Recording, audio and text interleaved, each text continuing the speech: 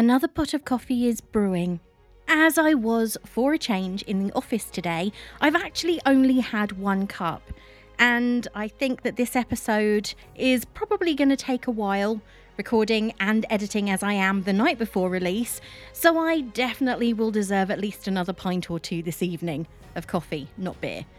All that means is that it's time for another episode of Not Before Coffee. I'm your host Ray, self-confessed bookworm, film addict, TV show marathoner, hermit, long-term depression sufferer, and very honest caffeine fiend. If that list gets any longer, it's going to take a lot more than one breath to recite it.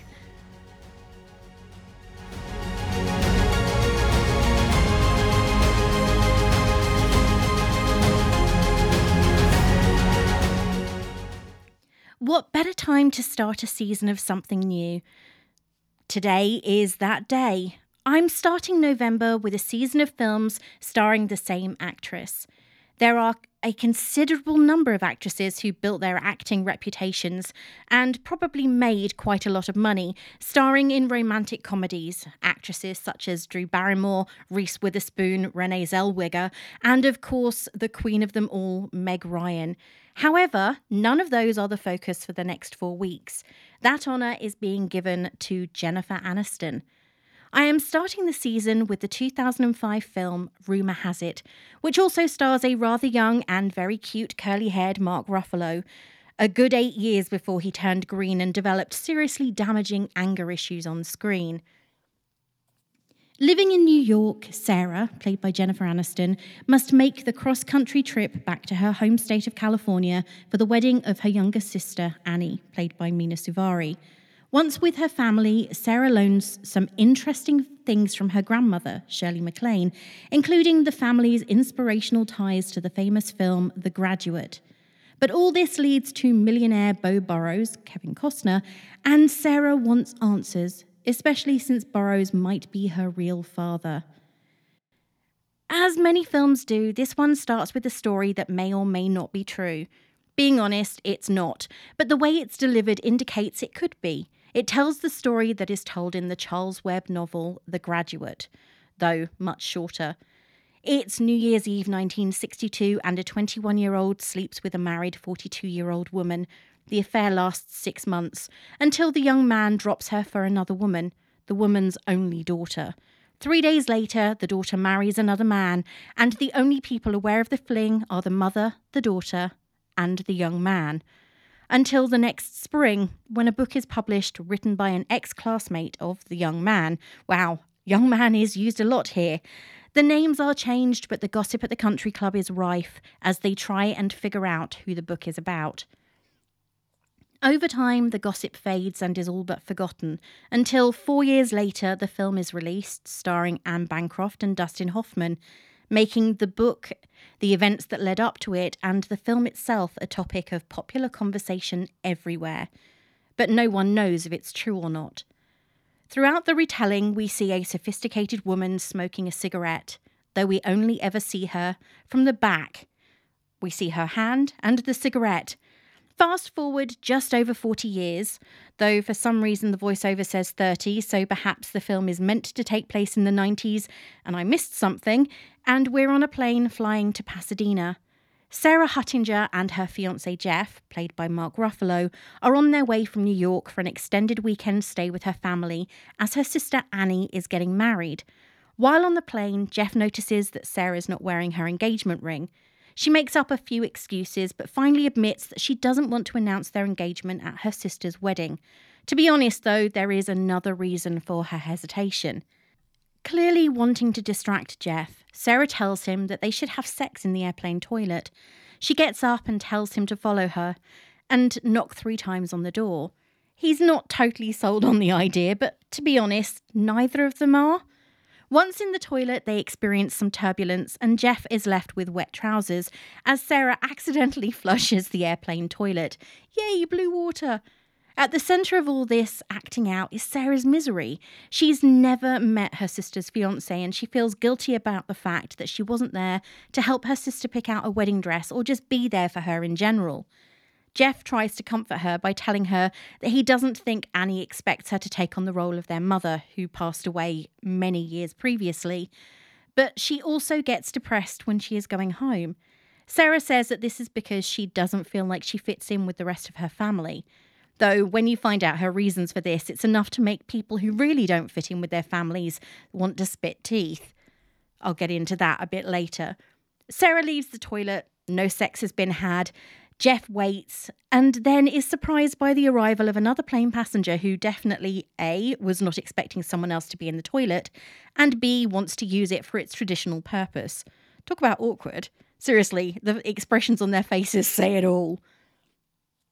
Though Sarah is focused on the fact that she's never met her sister's fiancé, she has also never introduced Jeff to any of her family. So talk about an uncomfortable time to make introductions. Hardly an intimate dinner situation. Seriously, hi Dad, this is Jeff. And that's the introduction at the airport. As they're heading to Pasadena, we're given glimpses of locations such as the Rose Bowl and huge houses with beautifully manicured lawns. So it's clear that Sarah's family has money. They are the country club set. While Earl, that's Sarah's father, and Jeff are talking about fly fishing and other things, Sarah is reliving what sounds to be a rather unpleasant childhood and the memories she has of it, being cornered and bullied and everything else. So it doesn't sound idyllic by any stretch of the imagination. And it seems that when she was a child, she used to constantly insist that she had to have been adopted because she didn't fit in. When they get to the house, Sarah introduces Jeff to Annie. Annie is perky, bouncy, and dressed in tennis whites. We then meet her fiancé, Scott, who is kind of Annie's male equivalent, literally. Annie is obviously quick to make judgments and immediately takes to Jeff. Sarah asks Annie if she's scared. She's making decisions left and right about the wedding, and then suggests that Sarah and Jeff play a game of mixed doubles with her and her fiancé. Jeff wants to know why Sarah won't tell her sister that they've been talking about marriage, and he asks if she's getting cold feet because she just won't tell anybody. It turns out Sarah writes announcements in the newspaper, which reminds me a little of Iris in The Holiday. Jeff is on the other side of the room at the evening meal, being introduced to Earl's acquaintances who all have exactly the same story to tell him about how people in LA never actually come from LA. And you can see the life slowly draining from his eyes as he's hearing the same thing over and over. These are clearly not the kind of people that Sarah and Jeff actually feel comfortable around. All of Annie's friends are so much like Annie. It's like Attack of the Squealing Clones. In order to escape, Sarah heads to the bar, and that's when we cut to a woman we can only see from the back being asked not to smoke in the house. Sarah sees her and is really happy to see her grandma, played by Shirley MacLaine, who compliments her on how she looks, and then the fact that she's already turned to drinking spirits. Sarah is ambivalent when it comes to telling her grandmother about her life, her relationship with Jeff, and her career. Though, as they're walking in for the rehearsal dinner, Sarah blurts out that Jeff proposed to her. She accepted and now feels like she's living life in a blur. Sensing that Sarah needs to talk, Catherine takes her granddaughter outside. Meanwhile, poor Jeff is still listening to a multitude of rather repetitive and somewhat tedious dinner guests. Seriously, these are the people she grew up around. Why is she leaving her fiancé to sort of swim against the tide? Is she waiting for him to drown in it? Hearing how Sarah feels, Catherine speaks bluntly. A little angry, it seems, when Sarah states that her caution is purely because of what happened to her mother after she married. Her mother didn't kill herself or anything, she died. It's not like she chose to leave. Jeff goes looking for Sarah and instead finds Earl, who is nervous about giving a father of the bride speech. He says that he wishes Sarah's mother were here because she helped to put him at ease, which elicits a really awkward hug between Earl and Jeff, which becomes a standing joke at the end of the that is enacted again at the end of the film. Has Jeff been drinking a lot to numb the boredom down to manageable levels or something? Catherine thinks that Sarah's going through doubts, And then she mentions that her daughter, Jocelyn, Sarah's mother, went missing before the wedding. But realising what she said, she walks away. Sarah, however, won't let it go. Perhaps it's the reporter in her. And Catherine throws out that maybe she went to Cabo, but she's not sure. As Earl is giving the toast, Jeff does a bit of maths and tells Sarah that her parents didn't waste much time between marriage and having their first daughter. Way to go, Jeff. But of course, as Sarah hasn't confided any of the information that Catherine gave her, because there's been no time, he's got no idea about her mother's premarital jaunt. Sarah needs to know the truth about her mum, but Catherine isn't talking, so Sarah is left with more doubts that have her sneaking to Jeff's room in the middle of the night, because as they aren't married and it's Pasadena, they have to stay in separate rooms, according to Sarah. She's like a dog with a bone. She's absolutely positive that her mother had to have had a premarital affair and that she, Sarah, was the result. The next day, Sarah heads to see her mother's best friend, Aunt Mitzi, who is played by an almost unrecognisable Kathy Bates. She wants to find out what happened before her mum and dad got married.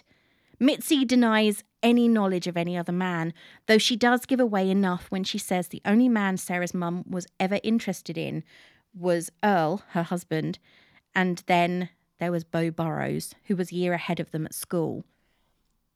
We get a bit of a trip down memory lane with her mother's high school yearbook. It appears that Beau was a playboy who wasn't interested in settling down. And then Mitzi shows her a picture of Charlie Webb, the author of The Graduate. It's when Mitzi starts to talk about the book that she pauses and starts to sound as though she's in pain as she realises what must have happened. On her way back to her dad's house, Sarah calls Jeff and asks him to go to the video store to get a copy of The Graduate. Jeff is completely out of the loop and wants to know where Sarah is because they were actually meant to be headed to the church. Seriously, it's the day of her sister's wedding, and instead of being where she's needed, she's off on some wild goose chase. Jeff thinks that she's insane when she reveals that her family is the one that The Graduate was based on, that her mother ran off with the man who inspired the character of Benjamin Brack. Catherine bursts in, and Sarah accuses her of being Mrs. Robinson and starts to outline her theory. But it's her sister's wedding day, and there are so many better times to examine a potential family scandal.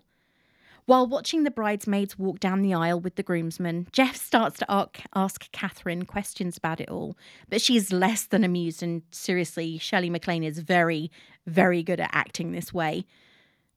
We witness the wedding, which is absolutely a show of wealth and position and is completely over the top. The next thing we know, Sarah and Jeff are packing up their belongings, or rather, Jeff is packing and Sarah is doing her best to track down the man she thinks might be her father, Beau Burrows. Nothing anyone says to her is going to convince her that she's onto a loser with this theory, not until she has had a chance to ask for herself, and he's the only person left she thinks can tell her the truth. At the airport, after saying goodbye to her dad, she borrows Jeff's phone and calls the school she went to. As an alumna, she asks for contact details for Beau. She leaves Jeff to check them in for their flight and then changes her plans completely after discovering that Beau is actually speaking in San Francisco at an event that evening, and she is determined she is going to confront him. Sure that Sarah will stop being confused and finally take a few steps towards being his wife, as she keeps telling him she wants to. Jeff is nothing but supportive of her choices and even offers to go with her, but she declines his company. He heads off for his flight and she goes to watch Beau Burrows speak. He's strong, confident and powerful, but no matter how many times I watch this part of the film, I still don't get exactly what he's talking about, like not at all. And I understand tech speak, I just don't get what Beau Burrows is referring to in any stretch of the imagination. As she's walking around the hotel after the presentations, Beau spots Sarah and her press badge and asks her if she has any questions for him. After a few moments, though, he's pulled away from the conversation by another business manager, Roger, who just gives off this sleazy vibe. But of course, there is always at least one. Of course, Beau is fascinated by Sarah already, despite only having spent a few brief moments with her, and her conversation was hardly the most insightful, but she's different to everyone else in the room. When he finally returns his attention to her, it's clear to most that she's hovering, and she immediately tells him that she wants to speak with him in private. He probably thinks that he's onto a winner, but instead she opens up with who her mother is, and the smug smirk he has on his face just disappears almost instantly. The conversation from this point gets very awkward as Sarah starts to ask about what happened between him and her mother and her grandmother, and of course the book and the movie that were inspired by all of these events. Beau tells her that there were creative liberties, mostly that he didn't actually graduate from college, and of course he didn't run off with her mother at the end. The conversation is interrupted by Jeff calling because he realises that Sarah has his phone. She tells him that she's with Beau, and Jeff is nothing but supportive yet again. More for him. Conversation between Sarah and BB continues.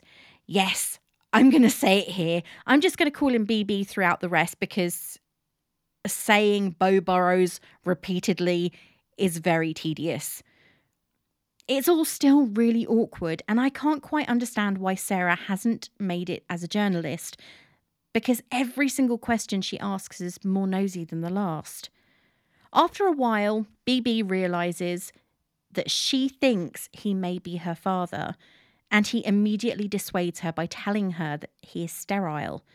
Sorry, but right now I would be telling her that everything else is none of her business. Seriously, I'd probably even tell her I'd cooperate with a DNA test just to get her to shut up and go away. It appears that during a soccer match at school, he was kicked in the testicular region badly enough that it caused blunt testicular trauma. This is where the film takes, for me at least, a really odd turn. Sarah and BB shake hands and she takes her leave, still repeating his diagnosis in disbelief. As she stands outside the hotel, BB follows her just to make sure that she's okay. She got the answers she needed, but she doesn't like what she discovered. All along, Sarah has been making assumptions, first about her relationship with her family, then about her grandmother, BB, and now about the state of her mother's marriage. She is sure that her parents must have been miserable together, that her mother didn't love her husband at all, and of course that it was all her fault because her mother was pregnant with her and had to get married. Talk about making really, really blunt assumptions here. Ultimately, it's clear that she didn't get the answers she wanted. She wanted to be right about her reasons for being different. But seriously, if we were all the same as every member of our family, then I would be taller, thinner, love athletics, hate reading, have darker skin, brown eyes, and dark brown hair. Instead, I am none of those things. And while I would love to find it easy to lose weight and at least reach the height of 5 foot, I am not, and I don't. She is putting the blame for everything in her life that she is unhappy with at the feet of her assumptions that her family is the thing in her life that doesn't work. It's all me, me, me. Seriously. She then starts to cry at the hopelessness of it all in front of an absolute stranger who awkwardly does his best to comfort her. Personally, I think she needs therapy and some sort of medication. But what do I know? BB takes her to Chinatown, and over beer, he tells her that she's not the first person to have doubts about their life. He was no different. I have to say that more than anything, I find her attraction to Beau disturbing. The fact that he is definitely flirting with her is creepy. He slept with her mother and her grandmother, and is now trying his damnedest to get in her pants too. He is telling Sarah everything she wants to hear about her mother, but at the same time, neither of them have the full picture because he didn't know she was engaged, and Sarah doesn't remember enough of her mother to know whether her parents were in love or not. She just assumes because why else would her mum have run off for a few days before her wedding? It's not like she's having doubts or anything. Sarah is the one that initiates contact between them and kisses Beau. Initially, he appears startled, and then he is wholeheartedly involved. So much so that the next morning, Sarah wakes up in his bed, in his home. Then Jeff's phone rings in her purse and reality invades for a moment, but she just ignores it. Does she feel regret? Did Jeff even cross her mind? She can't blame everything on drink and the fact that she was upset. The morning after can be uncomfortable, and it's no different for these two, who are just generally all-round awkward, especially when she tells him it's time for her to leave and that it was nice meeting him. Sarah confided way too much in him the previous evening, and because of that, he assumes that she doesn't have much to rush back to. There is a lot of assumptions going on in this film. It really is assume this, assume that, on behalf of most of the characters. He takes her on a private plane to the wine country, where he tells her that he believes her reasons for being cautious with him are to do with his age. Of course it's all to do with age. It can't be anything at all to do with the fact that he's already worked his way through several members of her family, including her mother. For someone who is annoyed at him, she doesn't seem to be demanding he take her to the nearest airport so she can go back to her life in New York. You know, where her fiancé is. In a move that's rather strange and I would consider a little bit like blackmail, BB tells Sarah that he'll fly her home if she goes with him to the biggest San Francisco charity event of the year that evening, Casablanca Night. So it didn't cross her mind that at any point she should just go to the airport on her own. Of course, she goes to the ball wearing a beautiful dress that she definitely did not have in her suitcase when she arrived. Slimy Roger is at the ball and convinces Beau to go and speak with a potential investment, thus leaving Sarah on her own. And this is the moment when all her doubts come back, as this is when she meets Blake Burrows, played by Mike Vogel, who in this for some reason reminds me a lot of Ryan Hansen. He's BB's son. Did BB lie to her about being sterile? To me, personally, that's just too gross to even contemplate, because that would mean he knowingly potentially slept with his own daughter. Oh my God, does she really think that he's that disgusting a human being? Interesting observation here, though. All of Sarah's interactions with the Burrows men are punctuated with really awkward and very long silences. When BB returns, she's disturbed and jumpy, and it's only when Blake shows up he realises that she's going to jump to conclusions. But when he tells her that Blake isn't his biological son, but the child of his wife and a donor, I really don't get it. Why does he keep on having to justify himself? And why would she just jump to these conclusions again? Sarah's a mess. Seriously, she actually believes anyone could do what she was accusing Beau of doing, then she needs help. She's just finished giving him a series of incredibly flattering compliments to stop him sulking like a child. Why is she doing this? When he leans down and he kisses her, neither of them realise that they have a paralysed audience in the form of Jeff, who has been worriedly searching for Sarah since the first unanswered call. Instead of offering up an explanation or an apology, the first thing that she asks is, "What are you doing here?" Seriously? She's snogging a man she believed only a day before could be her father, and she's asking her fiancé what he's doing there. Jeff walks away, and Sarah runs after him. Right now, the only person my heart is breaking for is him. Sarah knew that she was committed to someone else when she slept with Beau. She let herself be swept up in the romance, something that she doesn't even contemplate could have also happened with her mother. When someone you claim to love asks you why you slept with someone else, the last thing you should answer with is, "I didn't mean to." Seriously? Did she trip over and fall on his man parts by accident or something? Was there a loose edge of a rug?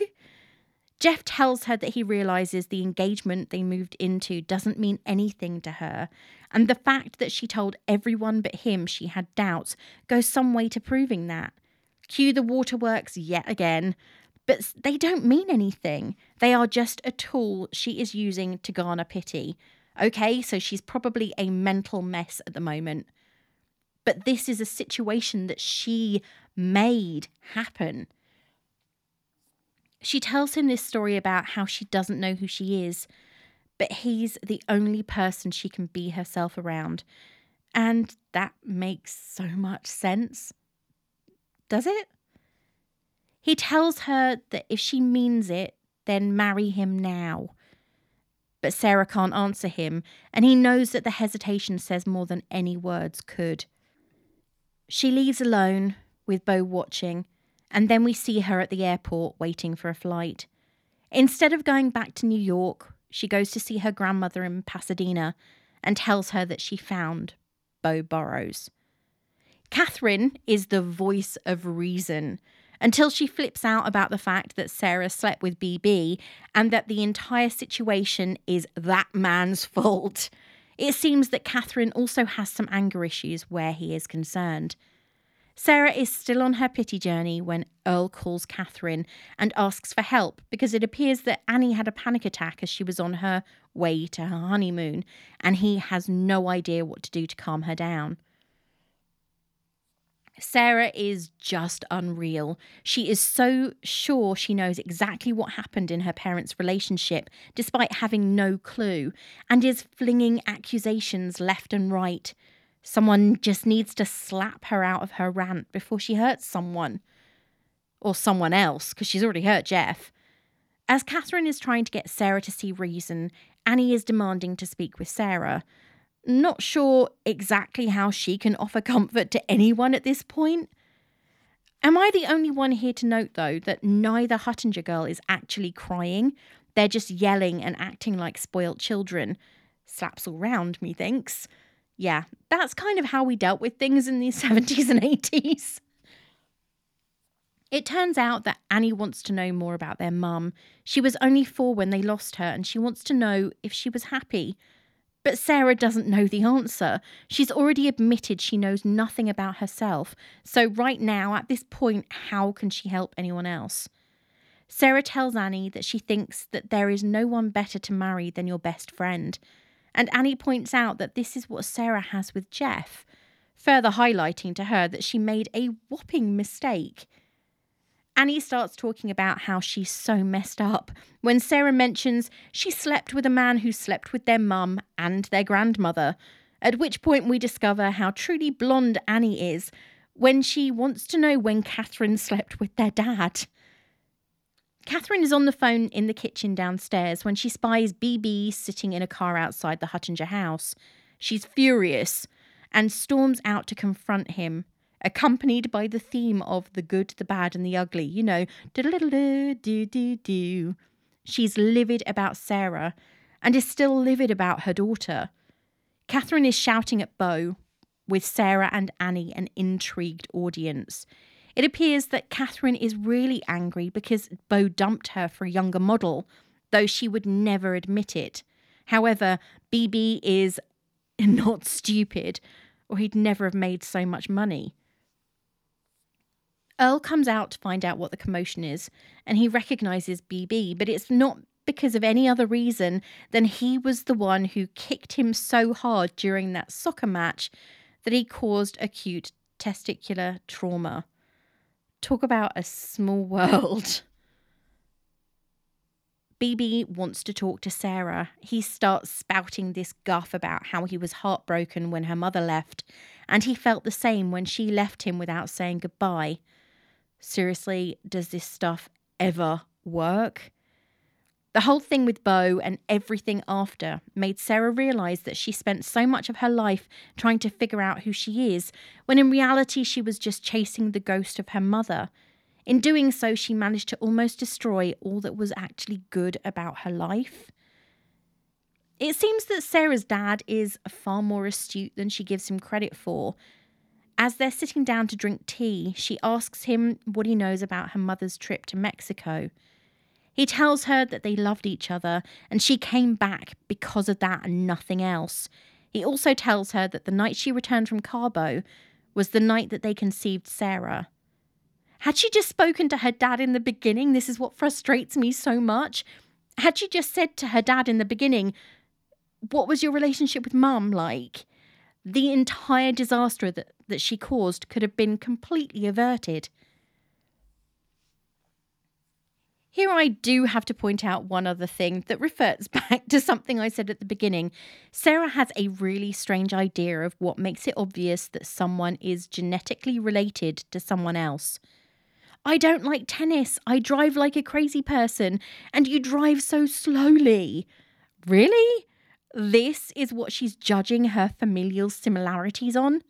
Not, we've all got some shade of blonde hair and I have blue eyes and I don't like tennis is the reason. Oh my good grief. It's at this point that she realises she threw away the best thing she ever had when she cheated on Jeff and didn't give him the answer he needed as reassurance that she actually cares for him.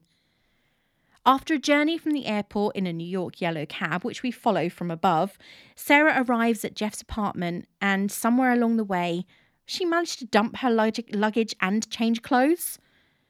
Understandably, Jeff is not so happy to see her, and I don't blame him. But he lets her in when she tells him that she wouldn't blame him for slamming the door on her. Subtle manipulation, methinks. The confrontation is a little awkward, but she doesn't deserve easy forgiveness. He compares the pain that she inflicted on his heart to the car crash he was in as a child when he split his head open on the dash. She tells him that it didn't mean anything to her, but that doesn't mean that it eliminates any of the pain that she caused. She finally tells him that she wants to marry him and she will do it to his timeline. He tells her that it's not that easy, but that it's not his job to make it all better because she's the one that broke it all, and he's not wrong.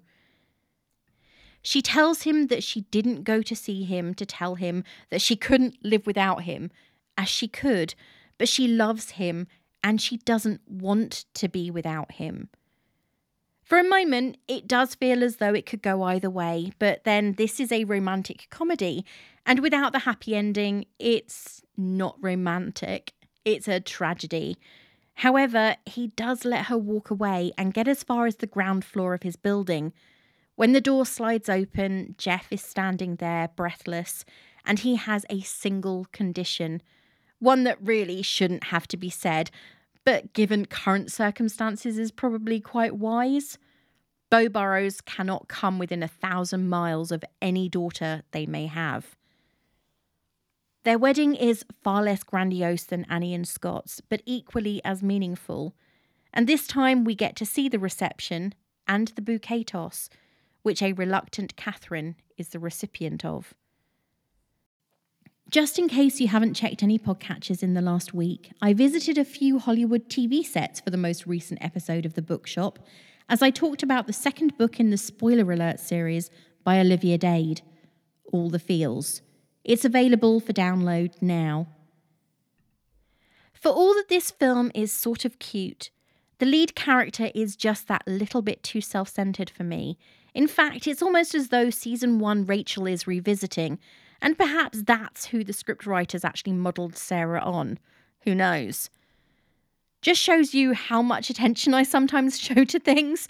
The film is actually based in 1997, which makes the presentation Beau gave at the San Francisco conference far more logical than it would have been in 2005, the year of Facebook.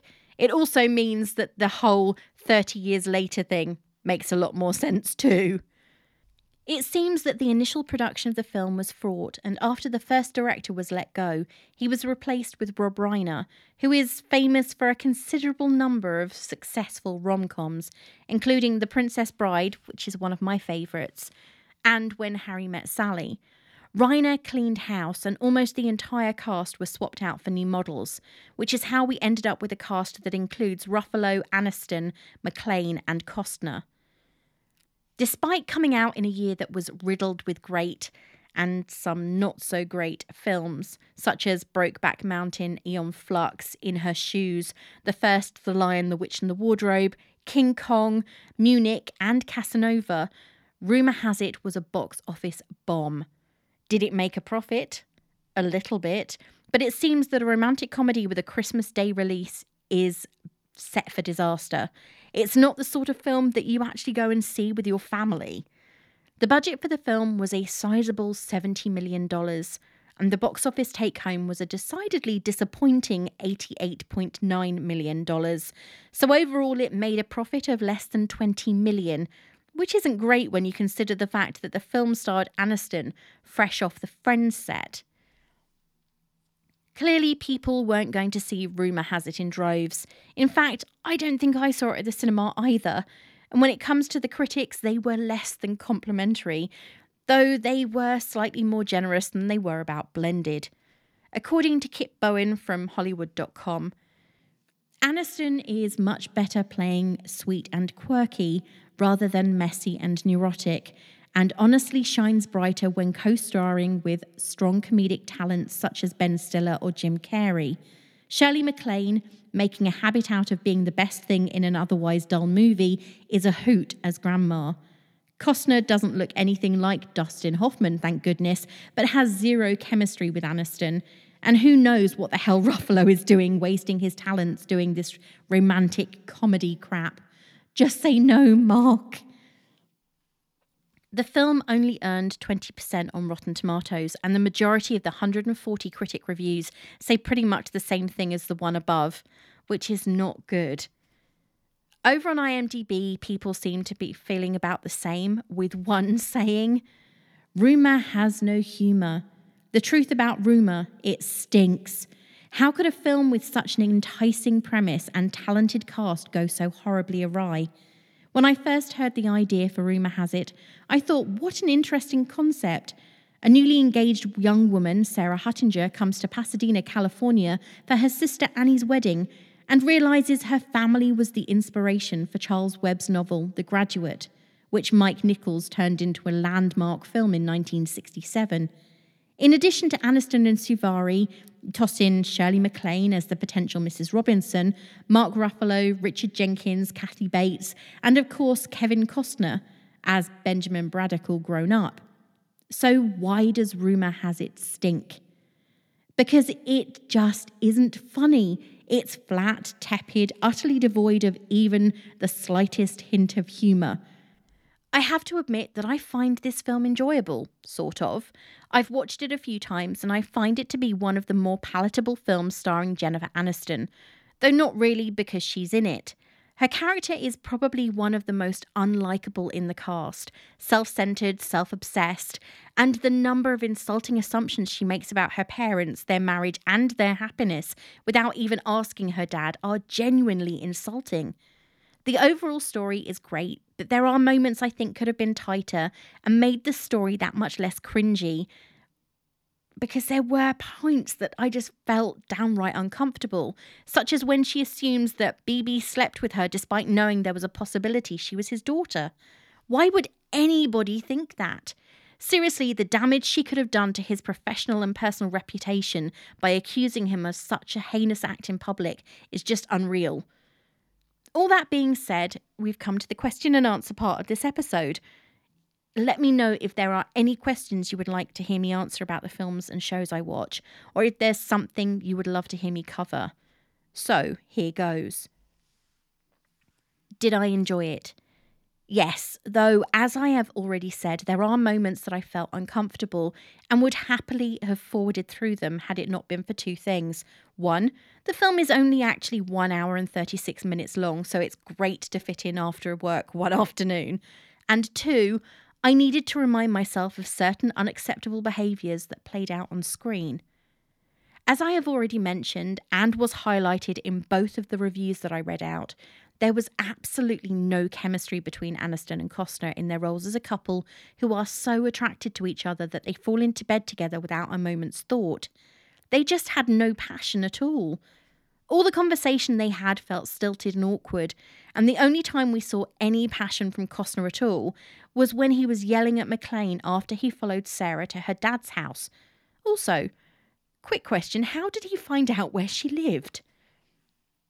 Because she doesn't actually live there.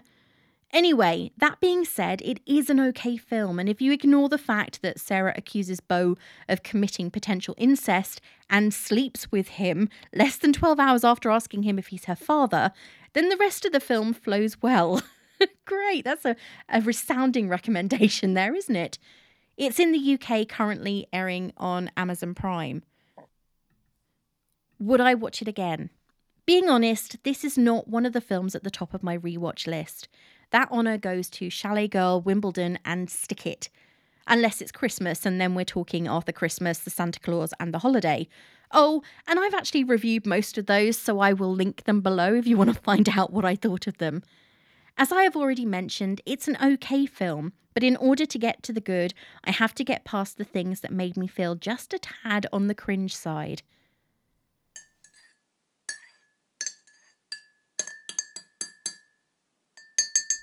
So, how are things in the Coffey household this week? For the first time in ages, I have actually been baking from scratch. I need to be in the right frame of mind for that because it's so easy to get things wrong. And as weird as it may sound, if I'm stressed or uptight, then forget it. Seriously, I end up with soggy sponges and solid brownies, and that way lies dissatisfaction for anyone who is interested in trying them.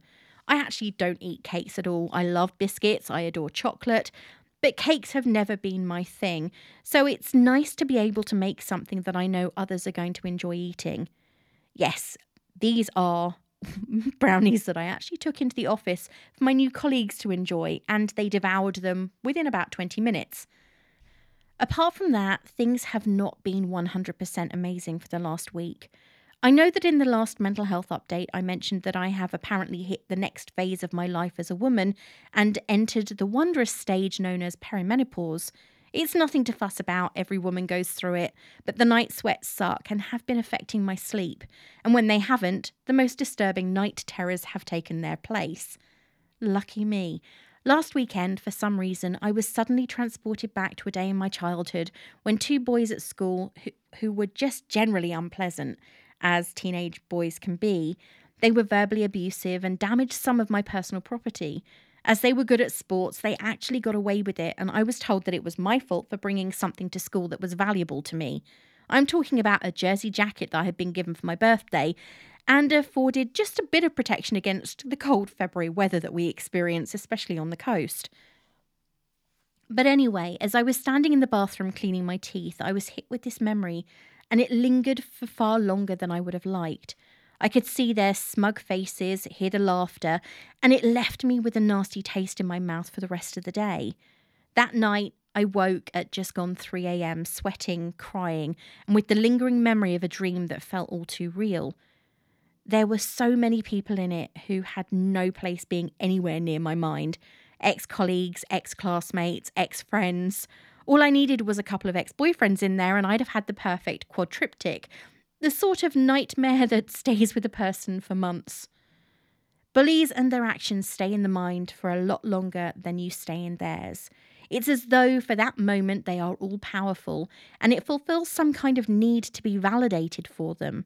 Unfortunately, as a victim of multiple bullies I encountered in school and at work, I think I am kind of a bully magnet.